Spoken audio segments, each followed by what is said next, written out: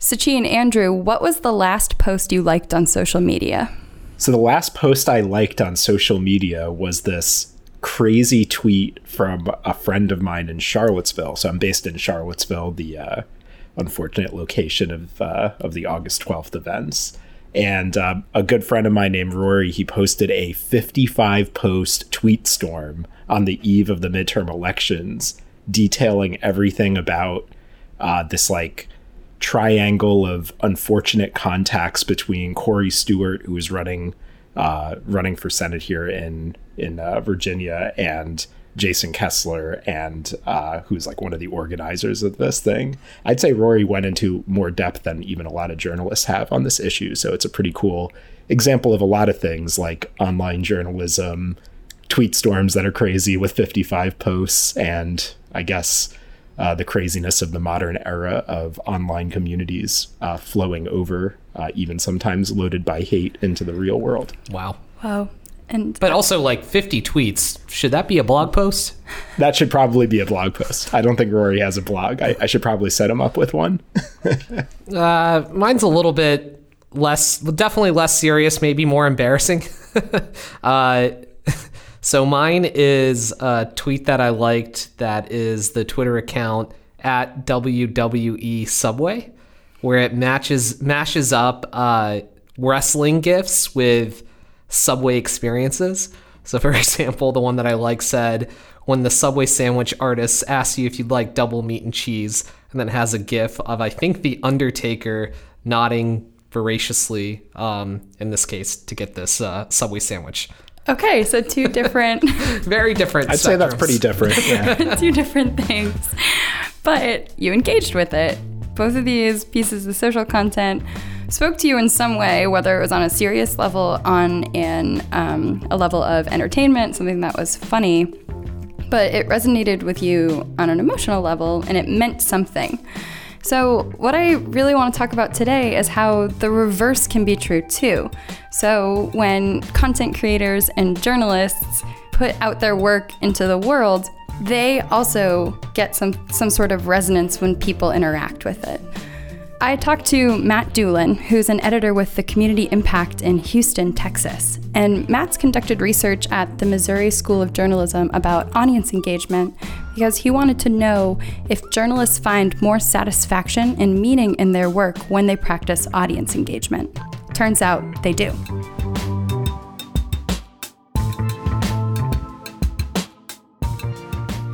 Welcome to the Center of Attention, the podcast exploring how digital behavior relates to the attention economy at large. I'm Megan Radonia, the show's producer, and I'm here with Parsley's co-founders and the show's co-hosts, Sachin Kamdar and Andrew Montalenti. Hi, Sachin. Hey. Hi, Andrew. Hey there, Megan. So, Sachin, how would you define audience engagement in just a few words? For me, audience engagement is a way that an individual is sharing feedback with you, whether that's anecdotally or quantitatively. And Andrew, how about you? How would you define audience engagement? I define audience engagement as getting some sort of response out of people who are interacting with something that you've put out there. So I think of audience engagement less in terms of do people actually do some sort of trackable action like a click or a like or a share or whatever, and more in terms of did you actually change that person, or were you just sort of another piece of content in the stream and in the noise? So I think it's both a tricky thing and a really cool thing about audience engagement is that there isn't exactly one set definition. What I think that we can agree on is that it's important to define it, especially within individual organizations of people who are creating content. The benefits of defining audience engagement, tying it to your goals, measuring, they're numerous, and we can go into a lot of them in this episode. So for his study in particular, Matt defined audience engagement as using analytics or using social media as part of your job. He surveyed journalists to find out how they were implementing analytics and how it tied to their job satisfaction. So Matt and I talked about the findings from the survey, and namely we talked about how journalists who practiced audience engagement felt more satisfied with their work. Here's Matt with the key insights from his research. When I first pursued the master's, I had this idea that I'm going to study like the impact of all these job changes on journalists, because I had been preparing students for this very challenging journalism world. And then it ended up being, well, not only have jobs changed, but now there's this new component of journalism jobs where the audience is suddenly this super important aspect to what we do. And maybe it always was the most important thing. It just wasn't really considered or even taught in journalism schools that way.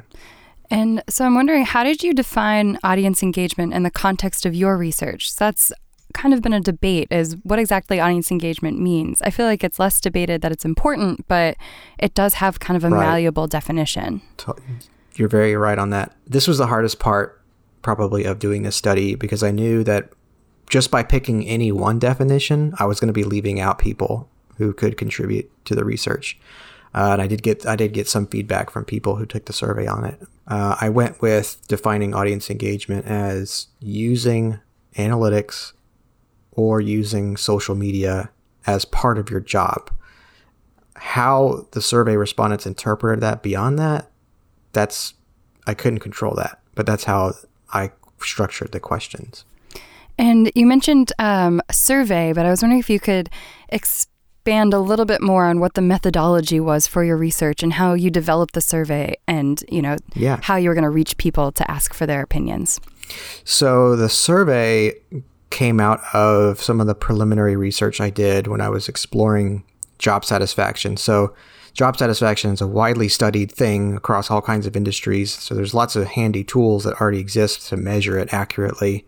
And so, but a tool that I settled on was this thing called a job diagnostic survey, which was created, I want to say maybe in the 50s, maybe earlier, maybe a little bit later. And it was sort of designed to study assembly line work and look for ways to tweak those jobs to make them more satisfying, more enriching, so that you could improve things like employee retention and employee performance just by tweaking kind of how a job is done or what kind of tasks a person has at their job.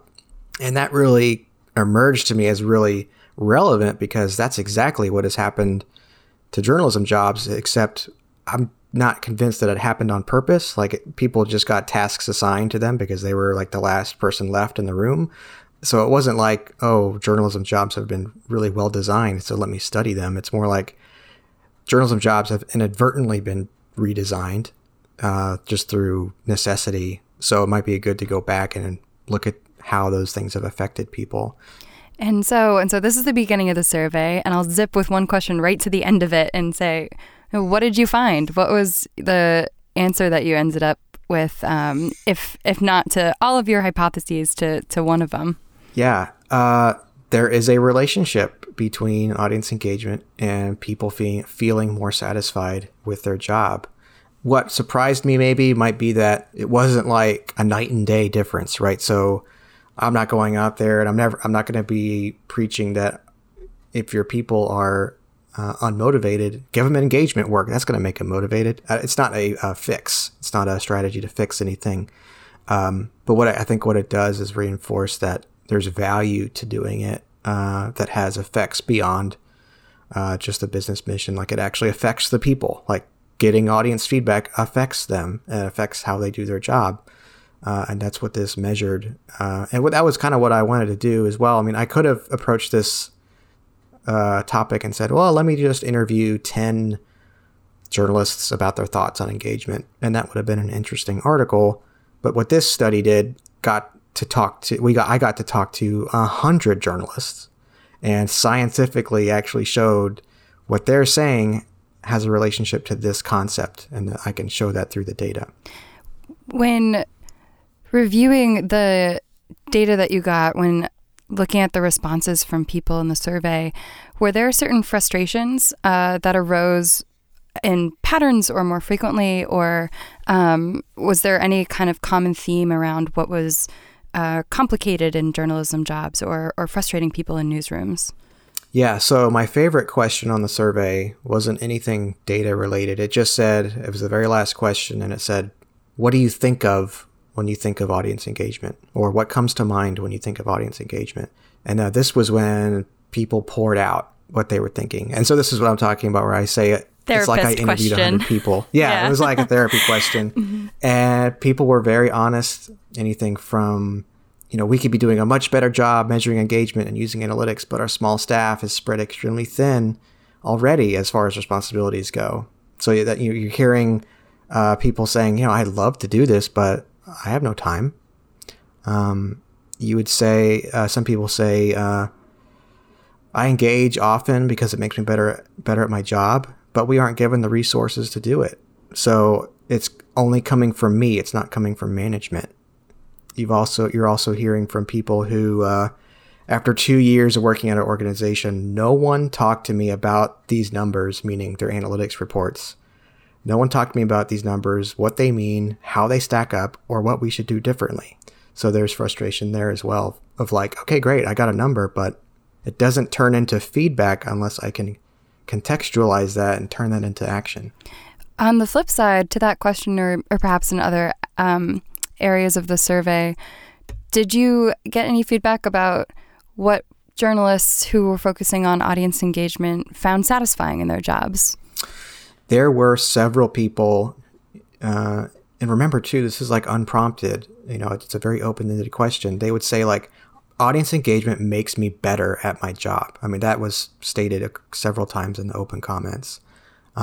So it's not very often you have people who say, oh, this extra task makes me better. This extra thing I have to do. Most people are going to complain about an extra task that they're required to do.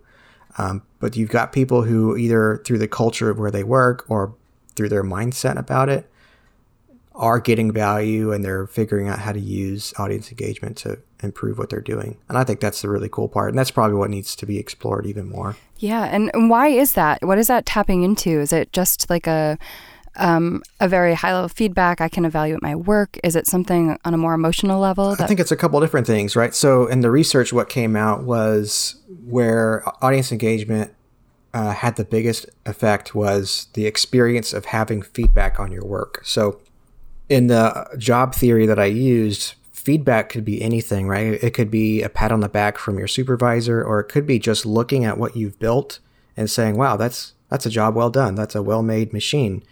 And it's going to allow you to be more satisfied with what you're doing, because even if you make mistakes, you're aware of them and you can improve upon them. People also said that audience engagement made their jobs more meaningful. So what that speaks to is, if you're just a guy in an office who cranks out reports and no one reads them, or you don't know if anyone reads them or not, you don't know if it affects anyone's lives, if you never have any information about what you're doing matters, that's a dreary job, and you're going to burn out on doing something like that.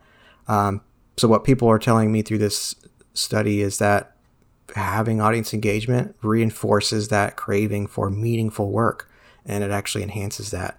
And probably through doing it, they're able to deliver even better journalism and even better work, that it's like a feedback loop that just keeps getting better.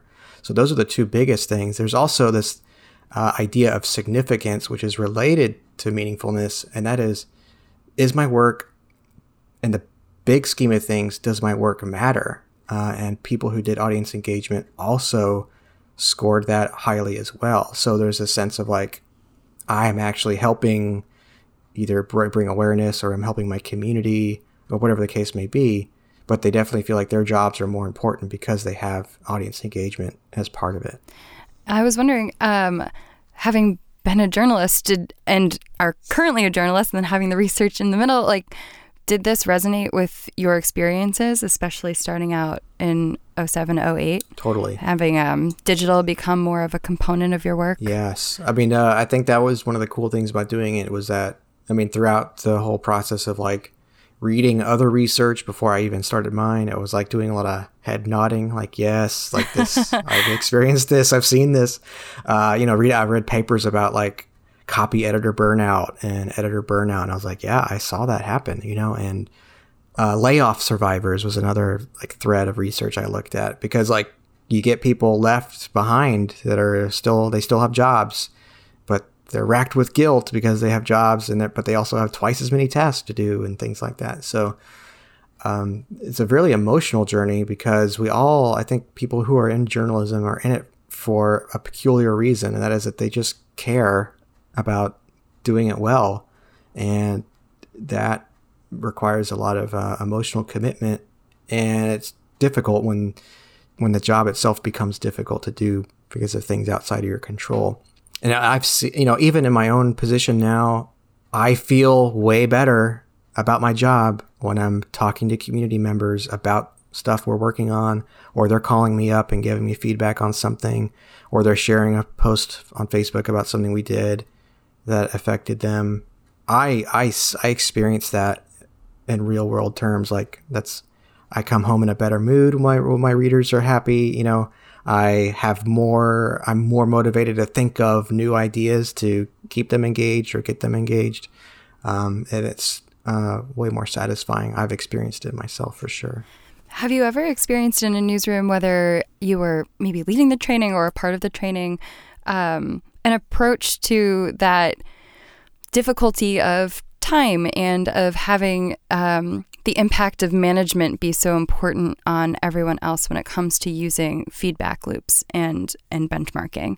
Was there ever a training session that you were like, whoa, that was good, or oh, this is really encouraging people to take the next step from accessing feedback and actually applying it?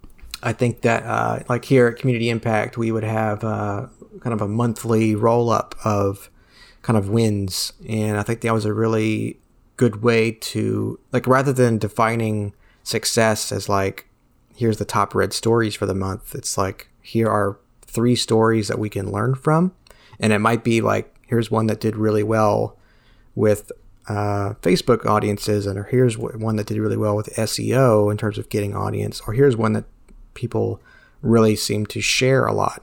And really trying to unpack those things. I think showing people examples is probably the best way to go of actual work being produced and taking it beyond just one number.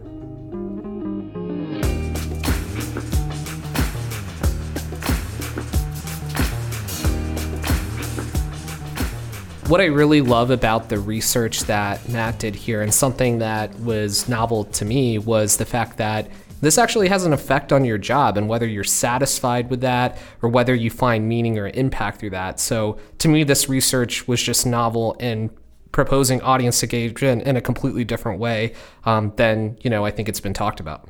I think being able to know that people are out there enjoying the stuff you're putting out is really important. And in fact, if I were to relate this to maybe software a little bit, which is closer to home for me, if you interview really good software engineers and ask them why they want to build, products, some of them will tell you, yeah, I want to build it because, I really like programming and the craft of programming and such. But most people actually say that they really want to build products that real people use, and they want to have an impact on people's lives with their software. Like, that's usually a pretty big motivation for software people. It's part of the reason why software engineers love working at places like Google and Facebook, because you can have a really big impact to a lot of people. And so I think, it's just true that if you detach yourself from your users, from your customers, from your audience, your job is just going to be less satisfying. And if you connect yourself to all of that engagement data, then it'll feel much more real and like you're really influencing people's lives. So that's pretty cool. I also think that data shows things that are counterintuitive when it comes to audience engagement that we assumed wouldn't come into play. So I remember we did a study with Pew a couple of years ago where we looked at how people were using their mobile devices and how that affects engagement. And I think one of the assumptions I had prior to us doing the study was that, it's a shorter, it's a smaller screen, smaller form factors in terms of like content are going to do better there. And in fact, it was the opposite. We saw that long form content actually performed better when it was on mobile than we would have expected there. So that type of data, I think, is really encouraging on the engagement side and can show that people are willing to spend their time in valuable ways that will help highlight the fact that the content you're producing is creating the feedback loop that you want to see, and then makes your job more meaningful as a result. Yeah, exactly. That when we did that study, which was a few years back, the big conventional wisdom meme was snackable content. everyone said, hey, you got to Yeah. produce, 30-second There were like videos. a couple of jargon, was like atomic content, quantized Yes, content. I don't know. Yeah. Atomic content. Man, I haven't thought about that in a while. That's definitely a jargon word that maybe has passed by a bit. But yeah, there was just a lot of thought about this idea of, mobile phones seem like, since they're so constrained and small, that you're only going to spend 20 seconds at a time. Total nonsense, it turns out. It turns out people are spending more time on their mobile phones than even on their desktop devices in a lot of cases. And then in terms of content attention spans, again, people think, no one's going to read a long article. Again, it's total nonsense. It turns out that the exact design of a smartphone with edge-to-edge screens and easy scrolling at the flick of your thumb is completely amenable to long-form content, right? Even more so in some respects than a standard desktop monitor. So it's, I think that all that stuff just gets turned upside down by data. We've been looking at a lot of data lately in the same direction. Like I recently was chatting with a customer and talking about Twitter as an engagement source. And I asked the customer, from their perspective, what do they think is the likely total percentage of traffic that Twitter drives to their own site? And they thought it was 40%. And it turned out it was 1%. Right. So there was a 40-to-1 difference between the perception of how much traffic was driven by that channel and what the reality was in the data, which is pretty amazing. So, yeah, I think it's much better when people understand this stuff at a metric level, even if there are ways that sometimes the incentives get kind of converted in the wrong direction. All right. You guys want to do some plus ones, minus ones? Sure. Sure. Okay. So we keep using the word audience engagement, and I guess if you don't define that word carefully, it can just come off as jargon. It certainly appeared as jargon in a lot of media circles over the last few years. So maybe we can just go +1 on -1 on some of the jargon that really drives us crazy, and maybe some of the jargon that we actually like using in our day-to-day work. All right, let's go through some Snap jargons here. Let's start with bandwidth, +1, -1. So bandwidth, you mean when people say, do you have bandwidth for that? Or not like we need to up the bandwidth in AWS. Right. I'd say I'm -1 on bandwidth as a sense of your personal availability. Yeah, I don't think. Yeah, I'm with you. Just ask me what your schedule's like, or tell me if you need time. Yeah. It also just makes it sound like you're more important than you are when you say you don't have bandwidth or you need bandwidth or whatever. Yes, definitely agree. All right. So how about this one? How about move the needle? Very popular in business circles for sure. I'm trying to think if I use that before I answer. Definitely use that. You definitely use it. All right. But I'm still -1 on it. I can use it and be -1, right? There's no law against I don't know. I think you might have to be +1 because I think I've heard you use it a few times. So we got to move the needle on this podcast right now. I also think you use it a little negatively. You always say, "Oh, that won't move the needle." Yeah, maybe it's like my way of just doubling down on the pejorative nature that I have of move the needle. Yeah, exactly. Well, I think you have to be +1 on it by default, and I'll be -1 on that one. Fine. All right. What about this? This one I actually haven't heard about until we were talking about this prior to the episode. We started this episode. Double click. Yeah, so this one I'd heard about recently. I had seen it a few times, but was joking around with people about it. So for those who don't know, you'll often hear people say, we need to drill down into that, or we need to look into that. But some people will actually say, let's double click into that later. That's kind of like a way to say, let's go deeper on it later. I think it's kind of hilarious as a jargon term because it kind of dates you as a 90s desktop computer person who used Windows or something. But yeah, I don't know. I'm -1 on this because I think it's just embarrassing to use. But what do you think? I don't know. I've just never seen it, so I can't. I don't have the context to judge because I've never seen it. I don't think this can't be a popular jargon term because I don't know. I've never seen it. Hypothetically, I think it's insane. Yeah. All right. Well, how about this one? Ping me. So ping me later if you need a little help with that. Yeah, I'm fine with that. +1. Yeah, I think I'm +1 on that too. I don't think there's anything too harmful there.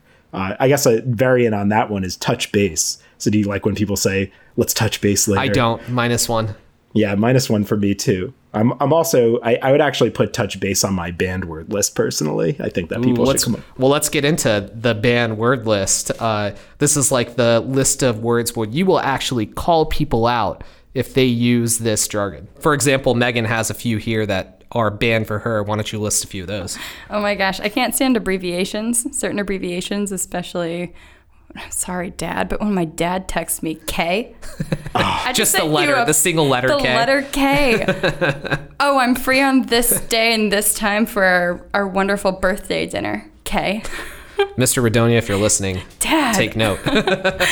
I also AFAIK and TIL. You can just write it out.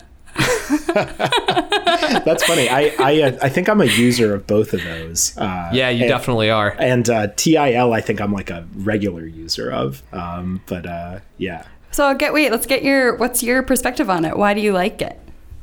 Change my mind. Well, I think TIL kind of feels just like a little bit of a jokesy internet culture thing to me. It's like, sure. It's sort of like, you just sort of like open a tweet with TIL and you're just saying like, wow, that was surprising. Like I didn't know that already.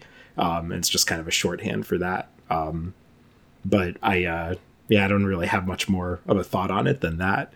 I guess if it annoys you too much, Megan, I'll stop using it. No, don't. TIL, Andrew likes this phrase. Yeah. I'll be on board with it. I feel like AFAIK, as far as I know, I feel like that's one of those, that's one where I could probably convince myself that I should stop using it because it's sort of like a nervous tick abbreviation, I think. I think it's just saying like, it's just sort of something you throw in front of a sentence and you're not really thinking much about it.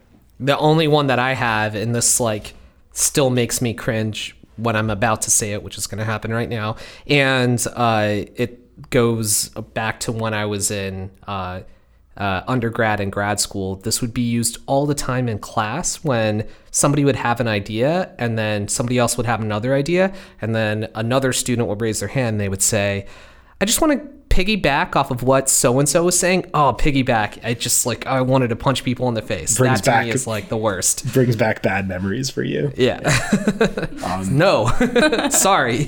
Stop it. Oh, yeah. Well, I was going to say, so to piggyback on that, what are some of the words you use you wish you didn't? Get out of here. Get out. Great. So it's been a good day. Fun finishing this up. Show myself out. All right, cool. That's it for this episode. Thanks for listening, and our thanks to Matt Doolin for joining us as a guest. You can subscribe to The Center of Attention on Apple Podcasts, Google Podcasts, SoundCloud, Stitcher, or Spotify. If you enjoy the show, please tell a colleague or tell a friend. You can also follow our hosts on Twitter. Andrew is @amontalenti, and Sachin is @Sachin Kamdar. Thanks again for listening, and remember, we're +1 on audience engagement. Until next time.